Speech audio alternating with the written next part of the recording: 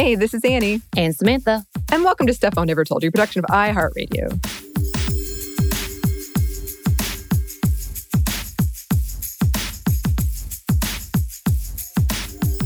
Here's my question for you, Samantha. Did you have school spirit at your university?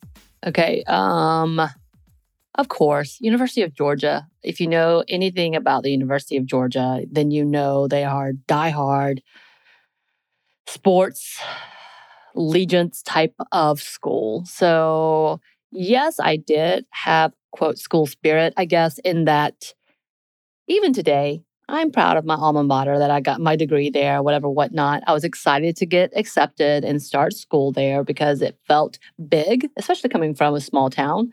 But I think I was more annoyed while I was on campus because it disrupted so much like school life that I was like, I don't want any part of this. What are you doing? And I know as in fact, friends and I, one person who I had many friends who got married during our time at school would purposely stay as far away from anything black and red as possible because we didn't want to be, quote, those people. And there's nothing wrong with being proud, please. But at that point in time, we were just so over it. It wasn't that big of a deal to me. Right. Well, listeners, you might not know, but Samantha and I are arch rivals. Yes. We are sworn enemies. True story.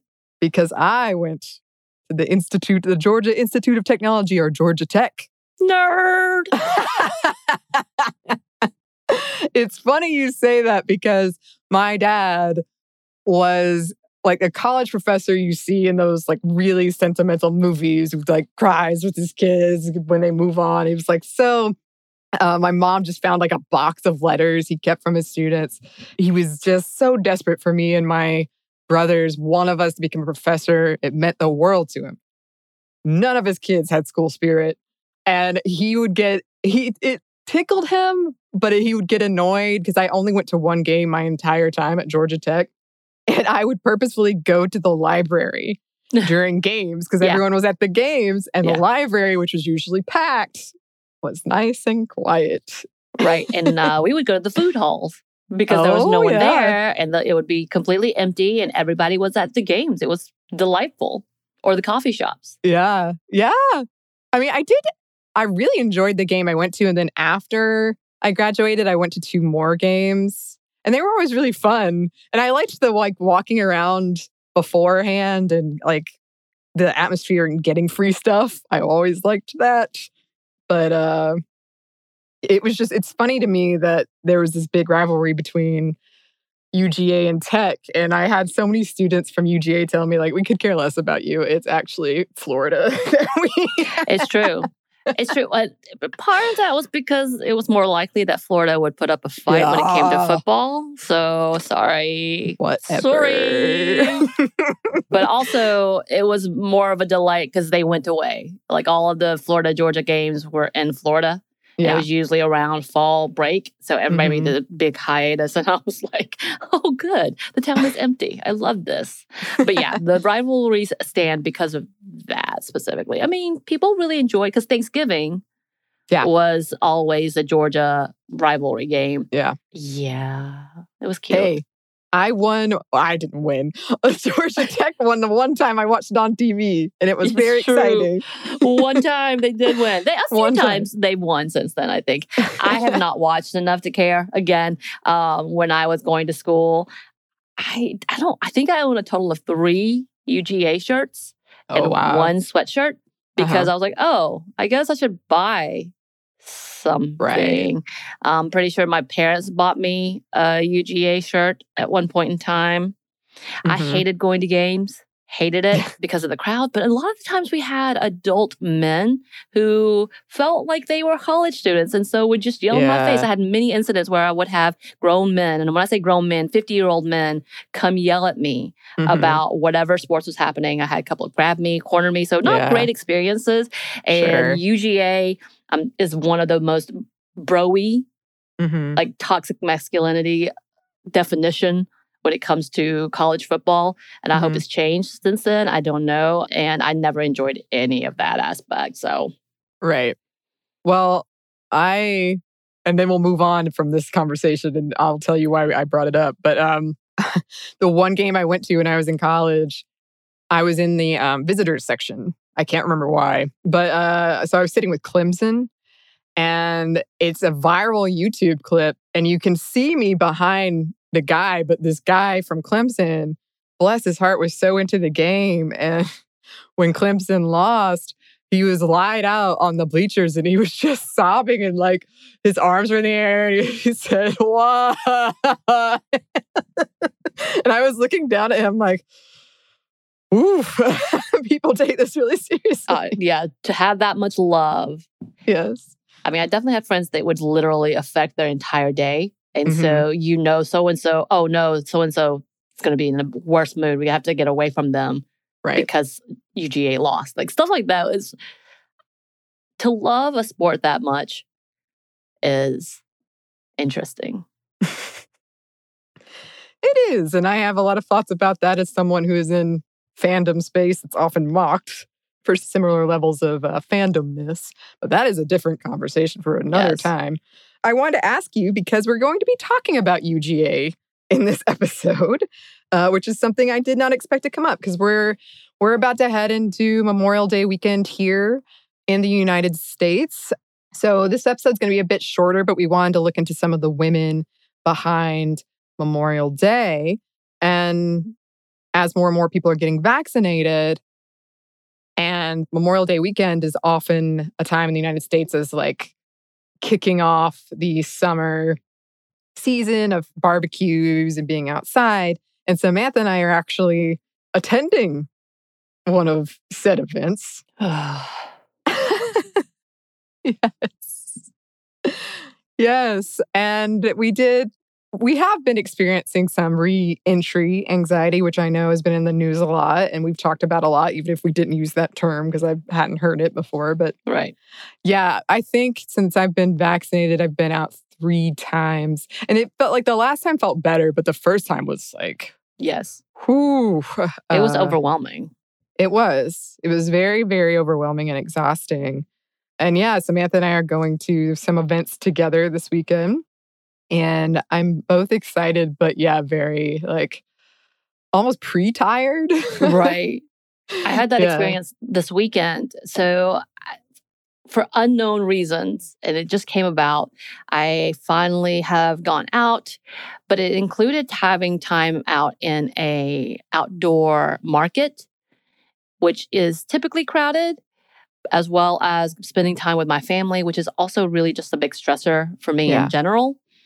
So both of them came together in one weekend, and I had back-to-back-to-back things that happen. And I don't love being social. I am overly anxious about what is happening. I am very anxious about the reaction around the mask mandates. And of course, there's not one anymore. CDC has kind of lifted that. And I, for one, I'm like, no, I'm gonna keep wearing it. Thanks, as long as I'm around a group of people. And when I was at the market, there were a lot of people still wearing it, but there was a lot of people who weren't. And I was kind of shocked how easily people were like, hey, we're good, right? We're good. Right. But that makes me anxious. Again, the family incident made me anxious, and I was tired. And I think as we're recording today, I said at the beginning, I'm like, I'm not sure if I'm actually over going out this weekend. And yeah, we've got more coming. You started laughing because I was like, oh my God, it's never ending. Because it just seems like so much right now. But at the same time, it seems unavoidable in keeping our friendships and keeping kind of like maintain, because it's a lot of birthday stuff. So my partner's birthday is this weekend. 2 of our coworkers' birthday is this weekend. And then Memorial Day is happening, which I will be at home ignoring everybody. But there's this whole level of anxiety that, again, like I'm trying my best to not get so affected, because it really does just make me want to shut down. And as in fact, because we just did the Monday Mini recently about our confidence issues and just anxiety and coming out. And we did have a listener. She said, in today's Monday Mini, you touched on insecurity about going out. And this doesn't apply to all of us, but I and some other trans people are definitely feeling out of practice at mentally preparing to be visible again. And that's separate from just our appearance. And oh my God, yeah, I can't imagine, especially with all of the BS that is happening with the anti-trans law, anti-LGBTQ stuff, as well as all the racist things that are happening, all the sexist things that are happening, fat phobia that is happening. Like there's just overall level. And part of that is, for me, part of the fat phobia and my own insecurities on my body, the lack of things that I've done during our quarantine. It's just such a big thing. And Memorial Day is supposed to be about celebrating, kind of. Yeah. Kind of. Yeah. But just getting as an excuse to getting out. And man, that does not sound fun. Yeah. It's certainly a bit nerve-wracking. I'm finding I'm having trouble with, I guess, people's expectations that I should want to go out more, and I'm not. And people seem to think that's weird. Or some people in my life seem to think that's weird, or that doesn't match with how they think I am. And that's been kind of a strange experience for me. But yeah, we also had another listener write in about having gender and sexuality crisis or questions during the pandemic. And that is something we wanted to come back and to do a whole episode on. Hopefully we can find some information about that. And it also feels so weird to be almost complaining that we have friends. Yeah. We're not complaining, but we are complaining. Yeah. No. And there are so many things I do want to come back and talk about in another episode about, I've just been reading about the whole death to bras thing. Yeah. I have become a big fan of tank tops and pullover sweaters because that means it's not so noticeable that I'm not wearing a bra. Yeah. Because they are starting to hang. Right. But at the same time, I don't care enough to try to lift them back up. Yeah. Well, I think the big thing for me is I accidentally, because I haven't been wearing a bra in my apartment, I accidentally went outside without a bra on. And I don't think that ever would have happened before this. Yeah. It would have been a fear, Right. But then I was just halfway to the grocery store or whatever. I'm like, oh yeah. Not wearing a bra. Oh, okay. Yes. But okay, let us get into our topic at hand. Here in the U.S., we celebrate Memorial Day on the last Monday in May as a way to honor service women and men who have given their lives for this country, typically marked with a moment of silence and remembrance at 3 p.m. local time. And women played a huge role in the origins of Memorial Day. And perhaps, obviously, there's been a long history of marking those who have died in war. So this is a pretty contained episode, but we could go way back for sure. And we are going to go back to the Civil War. The country was torn apart, and some women were looking for a way to at least start the healing after years of brutal and devastating conflict. One of the women leading the charge on this was Ellen Call Long, who helped establish the first Memorial Day associations, or the Women's Relief Society, as it was more likely called back then. In order to honor those that had died in the war, they collected flowers for what was called Decoration Day. And on this day, they also provided care for those disabled during the Civil War, widows, and children. Some stories go that this whole thing was inspired after the women saw bare Union soldiers' graves in enemy territory in the South and took it upon themselves to decorate them as well. Right. Once the war ended in 1865, Call Long, along with other women, came together to form a memorial society with the hope of mending some of the pain that tore the U.S. apart. And eventually this led to Memorial Day. The federal government named Waterloo, New York, as the birthplace of Memorial Day in 1966, although several places in the South also lay claim, and a few others in the North, 25 cities altogether.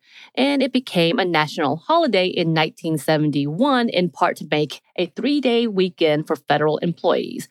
The National Moment of Remembrance was enacted in 2000, which is, wow, a lot later than I thought. So some records suggest that one of the earliest Memorial Day celebrations was held in Charleston, South Carolina by freed, formerly enslaved people, upwards of about 10,000 people in attendance. Yes. And about the kind of recency of that moment of remembrance, I think that was because for a lot of us, Memorial Day weekend has been lost. The original meaning has been lost. And it is summertime and barbecue. So this was a way of trying to remind people what it is about.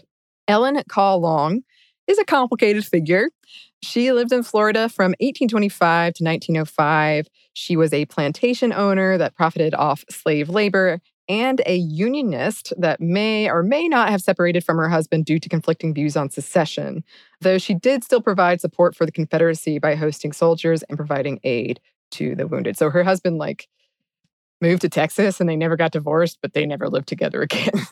Okay. Also, she was into silkworm cultivation and forestry. And in the 1880s, she became the first woman officer of the Southern Forestry Congress. She compiled and presented a paper about the benefits of burning when it comes to forestry 50 years before it was adopted in the region as a standard. She represented Florida at numerous exhibitions and events. She helped with historic preservations like Mount Vernon. She turned down the postmaster position in 1882 and instead vocally supported Black candidate William G. Stewart, which made a lot of local white people really mad, to the point that when her book Florida Breezes was published the next year, these angry white people allegedly burned and destroyed most of the copies to show their outrage. They didn't like her views on reconciliation either, or her opposition to slavery and secession, and her opinion that President Lincoln was one of America's greatest presidents. This is not to say she did not have problematic stances on race, because she most certainly did. She wrote of her concerns that Black people wouldn't be able to care for themselves or their children after the Civil War, and she was concerned about the plantation economy without slavery, too. Call wrote in her book about the Ladies Memorial Association, quote, "Our purpose is purely religious, a labor of love, the sacred care of the dead, to reclaim from oblivion and defamation the memory and graves of those who, quote, right or wrong, stood by their country's cause. In no invidious spirit do we come. The political storm that shook our country to its foundation is past. War with its carnage is over. And we are done with the cause. And though we scarce discover the silver lining of the dark clouds which have so long hung like a pall above us, we believe that it will show itself and are willing to do all that women can do to stem the tide of bitterness and assuage the angry feelings that naturally, at present, exist between two sections of the country." Yeah, and it's of note, of course, a lot of these groups in the South were instrumental and still angry. I'll come back to that. But in getting a Confederate Memorial Day recognized as a holiday. And by the way, some states, including our state, still observe it, although they call it just state holiday. Right. But It's the same day in April. And I didn't know it existed until I worked at the Department of Family and Children's Services. Mm-hmm. And they're like, yeah, it's Confederate Memorial Day, in which myself and a lot of people of color just sat there and looked at each other going, what? Right. What is this? And yeah, it still exists here, just as known as state holiday. Yep. In the early days, Memorial Day or Decoration Day was observed by decorating soldiers' graves with flowers and flags and saying prayers over their grave sites. And businesses closed in observance. Call Long and the other women started these early decoration days. But if you just did a kind of superficial layer of Googling, Mayor John A. Logan, the leader of a group of Civil War veterans, usually gets the credit for announcing that May 30th should be a day for remembrance and adorning soldiers' graves with flowers in 1868, though he himself often credited his wife, Mary Logan. The day was chosen either because it commemorated at no particular battle or because it was when flowers were in full bloom. The first official observance following this announcement of Logan's took place at Arlington National Cemetery. About 5,000 people attended, and small American flags were placed on the graves. The day was observed across the country, and the Army and Navy had protocols in place for how to mark the day by the end of the 19th century. But Call Long was not the only woman involved in making Memorial Day what it is today. And we'll get into that. But first, we're going to pause for a quick break for a word from our sponsor.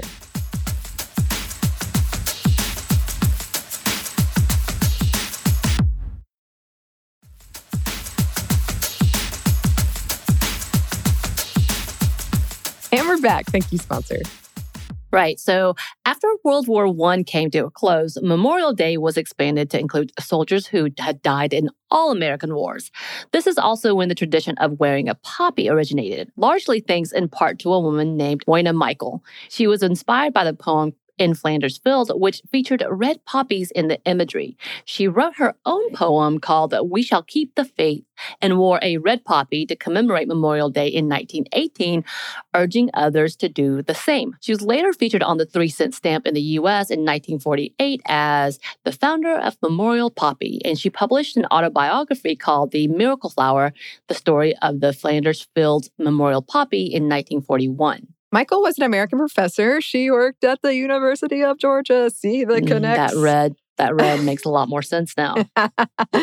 And she lived from 1869 to 1944. Her father had fought for the Confederacy and her family owned a cotton plantation. The outbreak of World War I forced her to flee from Germany, where she was spending her vacation. The journey took a tense 16 days with concerns of enemy ships in the water, mines, and submarines. When Michael got back, she poured a lot of time and effort into ways she could provide comforts for soldiers waiting for deployment, including finding families to adopt them, basically take care of them while they're waiting to be deployed, and relief for those that had returned. She also was very instrumental in evacuating tourists from Europe. And she volunteered at the National YMCA as a war worker. And this is when she got the idea for using poppies as a symbol for remembrance. She described the inspiration for the idea in her book like this. On Saturday morning before armistice, during the 25th Conference of the Overseas YMCA War Secretaries, November 9th, 1918, a young soldier, the son of A.G. Nebel, New York City, Executive Secretary to the War Personnel Board of National War Workers Council, the governing board of our staff, and YMCA Secretaries for Overseas, placed a copy of the November Ladies' Home Journal on my desk at headquarters. About 10:30 o'clock, when everyone was on duty elsewhere, I found time to read it and discovered the marked page, which carried Colonel John McCrae's poem, We Shall Not Sleep, later named In Flanders Fields. It was vividly picturized, most strikingly illustrated in color. I read the poem, which I have read many times previously, and studied its graphic picturization. The last verse transfixed me. To you from failing hands we throw the torch. Be yours to hold it high. If ye break faith with us who die, we shall not sleep, though poppies grow in Flanders Fields. That was for me a full spiritual experience. It seemed as though the silent voices again were vocal, whispering in sighs of anxiety unto anguish. To you from failing hands we throw the torch. Be yours to hold it high. If ye break faith with us who die, we shall not sleep, though poppies grow in Flanders Fields. Alone again in a high moment of white resolve, I pledged to keep the faith and always wear a red poppy of Flanders Fields as a sign of remembrance and the emblem of keeping the faith with all who died. In hectic times, as were those times, great emotional impacts may be obliterated by succeeding greater ones. So I felt impelled to make a note of my pledge. I reached for a used yellow envelope, turned the blank side up, and hastily scribbled my pledge to keep the faith with all who died. So she told people she would wear red poppies in remembrance and went out in New York City looking for them. She purchased 25 and wore one on her lapel, handing out the others. She wrote that she wore hers until her return home in February, and she was determined in her efforts to make wearing poppies on Memorial Day a thing, including a national letter writing campaign and a public-facing leader of Flanders Fields' Red Poppy movement, to the point that people called her the Poppy Lady, which I feel like there's a whole other indication to that, but whatever. She sold poppies and used the funds for injured or deceased soldiers. In 1920, the American Legion named the poppy as their official flower, and in 1924, they started distributing poppies as a national program. World War I veterans organizations around the world adopted the practice, including Canada, Australia, the UK, and New Zealand, dating back to the 1920s. And to this day, red poppies are worn on Remembrance Day and Veterans Day. Selling poppies has raised billions of dollars. According to her great-nephew, Michael helped raise $3 billion during her lifetime alone, accounting for inflation. The distribution of 3.5 American Legion auxiliary poppies raised $2.1 million for American veterans in 2016, and the British Royal Legion distributes up to 45 million poppies a year, raising around $64 million for retired or injured soldiers. So when the war came to an end, Michael taught a class for disabled service members and attended weekly meetings of the local chapter of Disabled American Veterans. She planted poppies on UGA's campus, and in Michael's hometown of Good Hope, there's a road named after her, a historical marker, and an annual Poppy Fest. She was also inducted into the Georgia Women of Achievement in 1999. Yeah, and if anyone is curious, surprisingly enough, over on the other podcast I do, Savor, which is about food, we did an episode on poppies. And we talked about this poem, the original poem in Flanders Field, and why poppies were used. And poppies are really brightly colored and pretty and red. In these mass grave sites during wars, they would sprout up on the mass grave sites. So that is at least part of the reason that they were chosen. We do have a little bit more for you listeners, but first we have one more quick break for a word from our sponsor.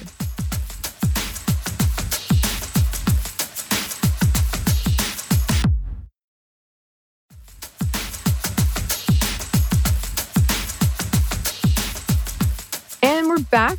Thank you, sponsor. And we just wanted to touch on a few things as we close up here this Memorial Day weekend.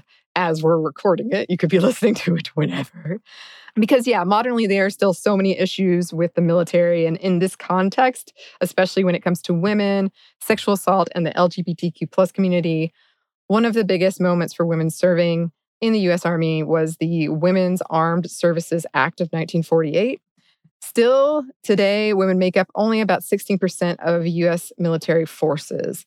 The numbers are much lower when it comes to leadership roles. The first woman to be named as a 4-star general, General Anne Dunwoody of the U.S. Army, earned the title in 2008, so very recently. Openly gay members of the LGBTQ plus community were allowed to serve beginning in 2011 with the lifting of a ban on transgender folks in 2021, which we've talked about. The ban explicitly prohibiting gay and lesbian people was enacted in 1982. Before that, they would be discharged or, I believe, criminally. It was a criminal offense, or it could be. And Don't Ask, Don't Tell was enacted in 1993. Spousal benefits were granted to LGBTQ plus military members in 2013. Right. And there are plenty of firsts when it comes to marginalized folks serving in the U.S. military. We talked about Cathay Williams in our Female First series with Ease, for example. And history is full of fierce warriors, plenty of whom we've talked about. At the same time, women and members of the LGBTQ plus community have long been serving the military, whether officially or not, or in the capacity of nurses, scientists, operators, keeping the country running in all kinds of ways, and many of their contributions unrecognized or refuse to be recognized. And obviously, it's been a big point of contention in the last 6 years about what's been happening. And yes, with the new administration, with a ban being lifted for the trans community to be able to serve, and the fact that it's still a conversation is really sad to me. And I can't get over that. But and then just the ugly history of how women in marginalized communities are treated within those fields as well, and why, for some reason, we still have to talk about the overall lack of care for after services. And how little is being done, and how little money is being invested for that, as well as who can access it. So lots of big things that we could talk about here, and we need to talk about soon, but not necessarily from Memorial Day, I guess. Yeah. I just felt like that was good to touch on that, because there are a lot of complicated issues around pretty much everything we talk about, but certainly the military, and certainly in this case, the U.S. military. And that's a good point about the aftercare and the lack thereof veterans often don't receive. And that is these women we talked about in a lot of these women's groups. That's what their focus was, the veterans and the children left behind, or the widows left behind. So they were trying to fill that space. And that's a part of why we have Memorial Day today. And then, of course, there's recently been a whole hubbub around Ted Cruz and the woke emasculated military, as he called it, in the U.S. after a U.S. commercial followed a woman soldier. He compared it to a Russian commercial for their military. And I think that's very telling right there. Right. I was going to say, that seems a little bit on the nose. It does. And I know we've talked about this before, but I grew up in a military town. It was one of the biggest military colleges in the Southeast, I think. We had like an ROTC program, and I know I talked about it, but people tried to recruit me into the military, and that was a selling point, was pretty much this bro-y culture, but they were selling it to me and like, you're going to have all the pics of hot dudes that you want. And I was 15, Right. Huh. Okay. That is not a selling point. Yeah, I don't know about that. Well, listeners, we hope that whatever you're doing or not doing, that you're doing well. And let us know. Let us know if you're experiencing re-entry anxiety or if you have any other topics around the military you would like us to discuss, because we know there is so much to unpack there.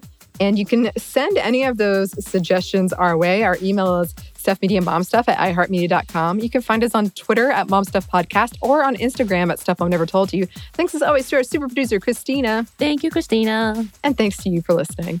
Stuff Mom Never Told You is a production of iHeartRadio. For more podcasts from iHeartRadio, you can listen to the iHeartRadio app, Apple Podcasts, or wherever you listen to your favorite shows.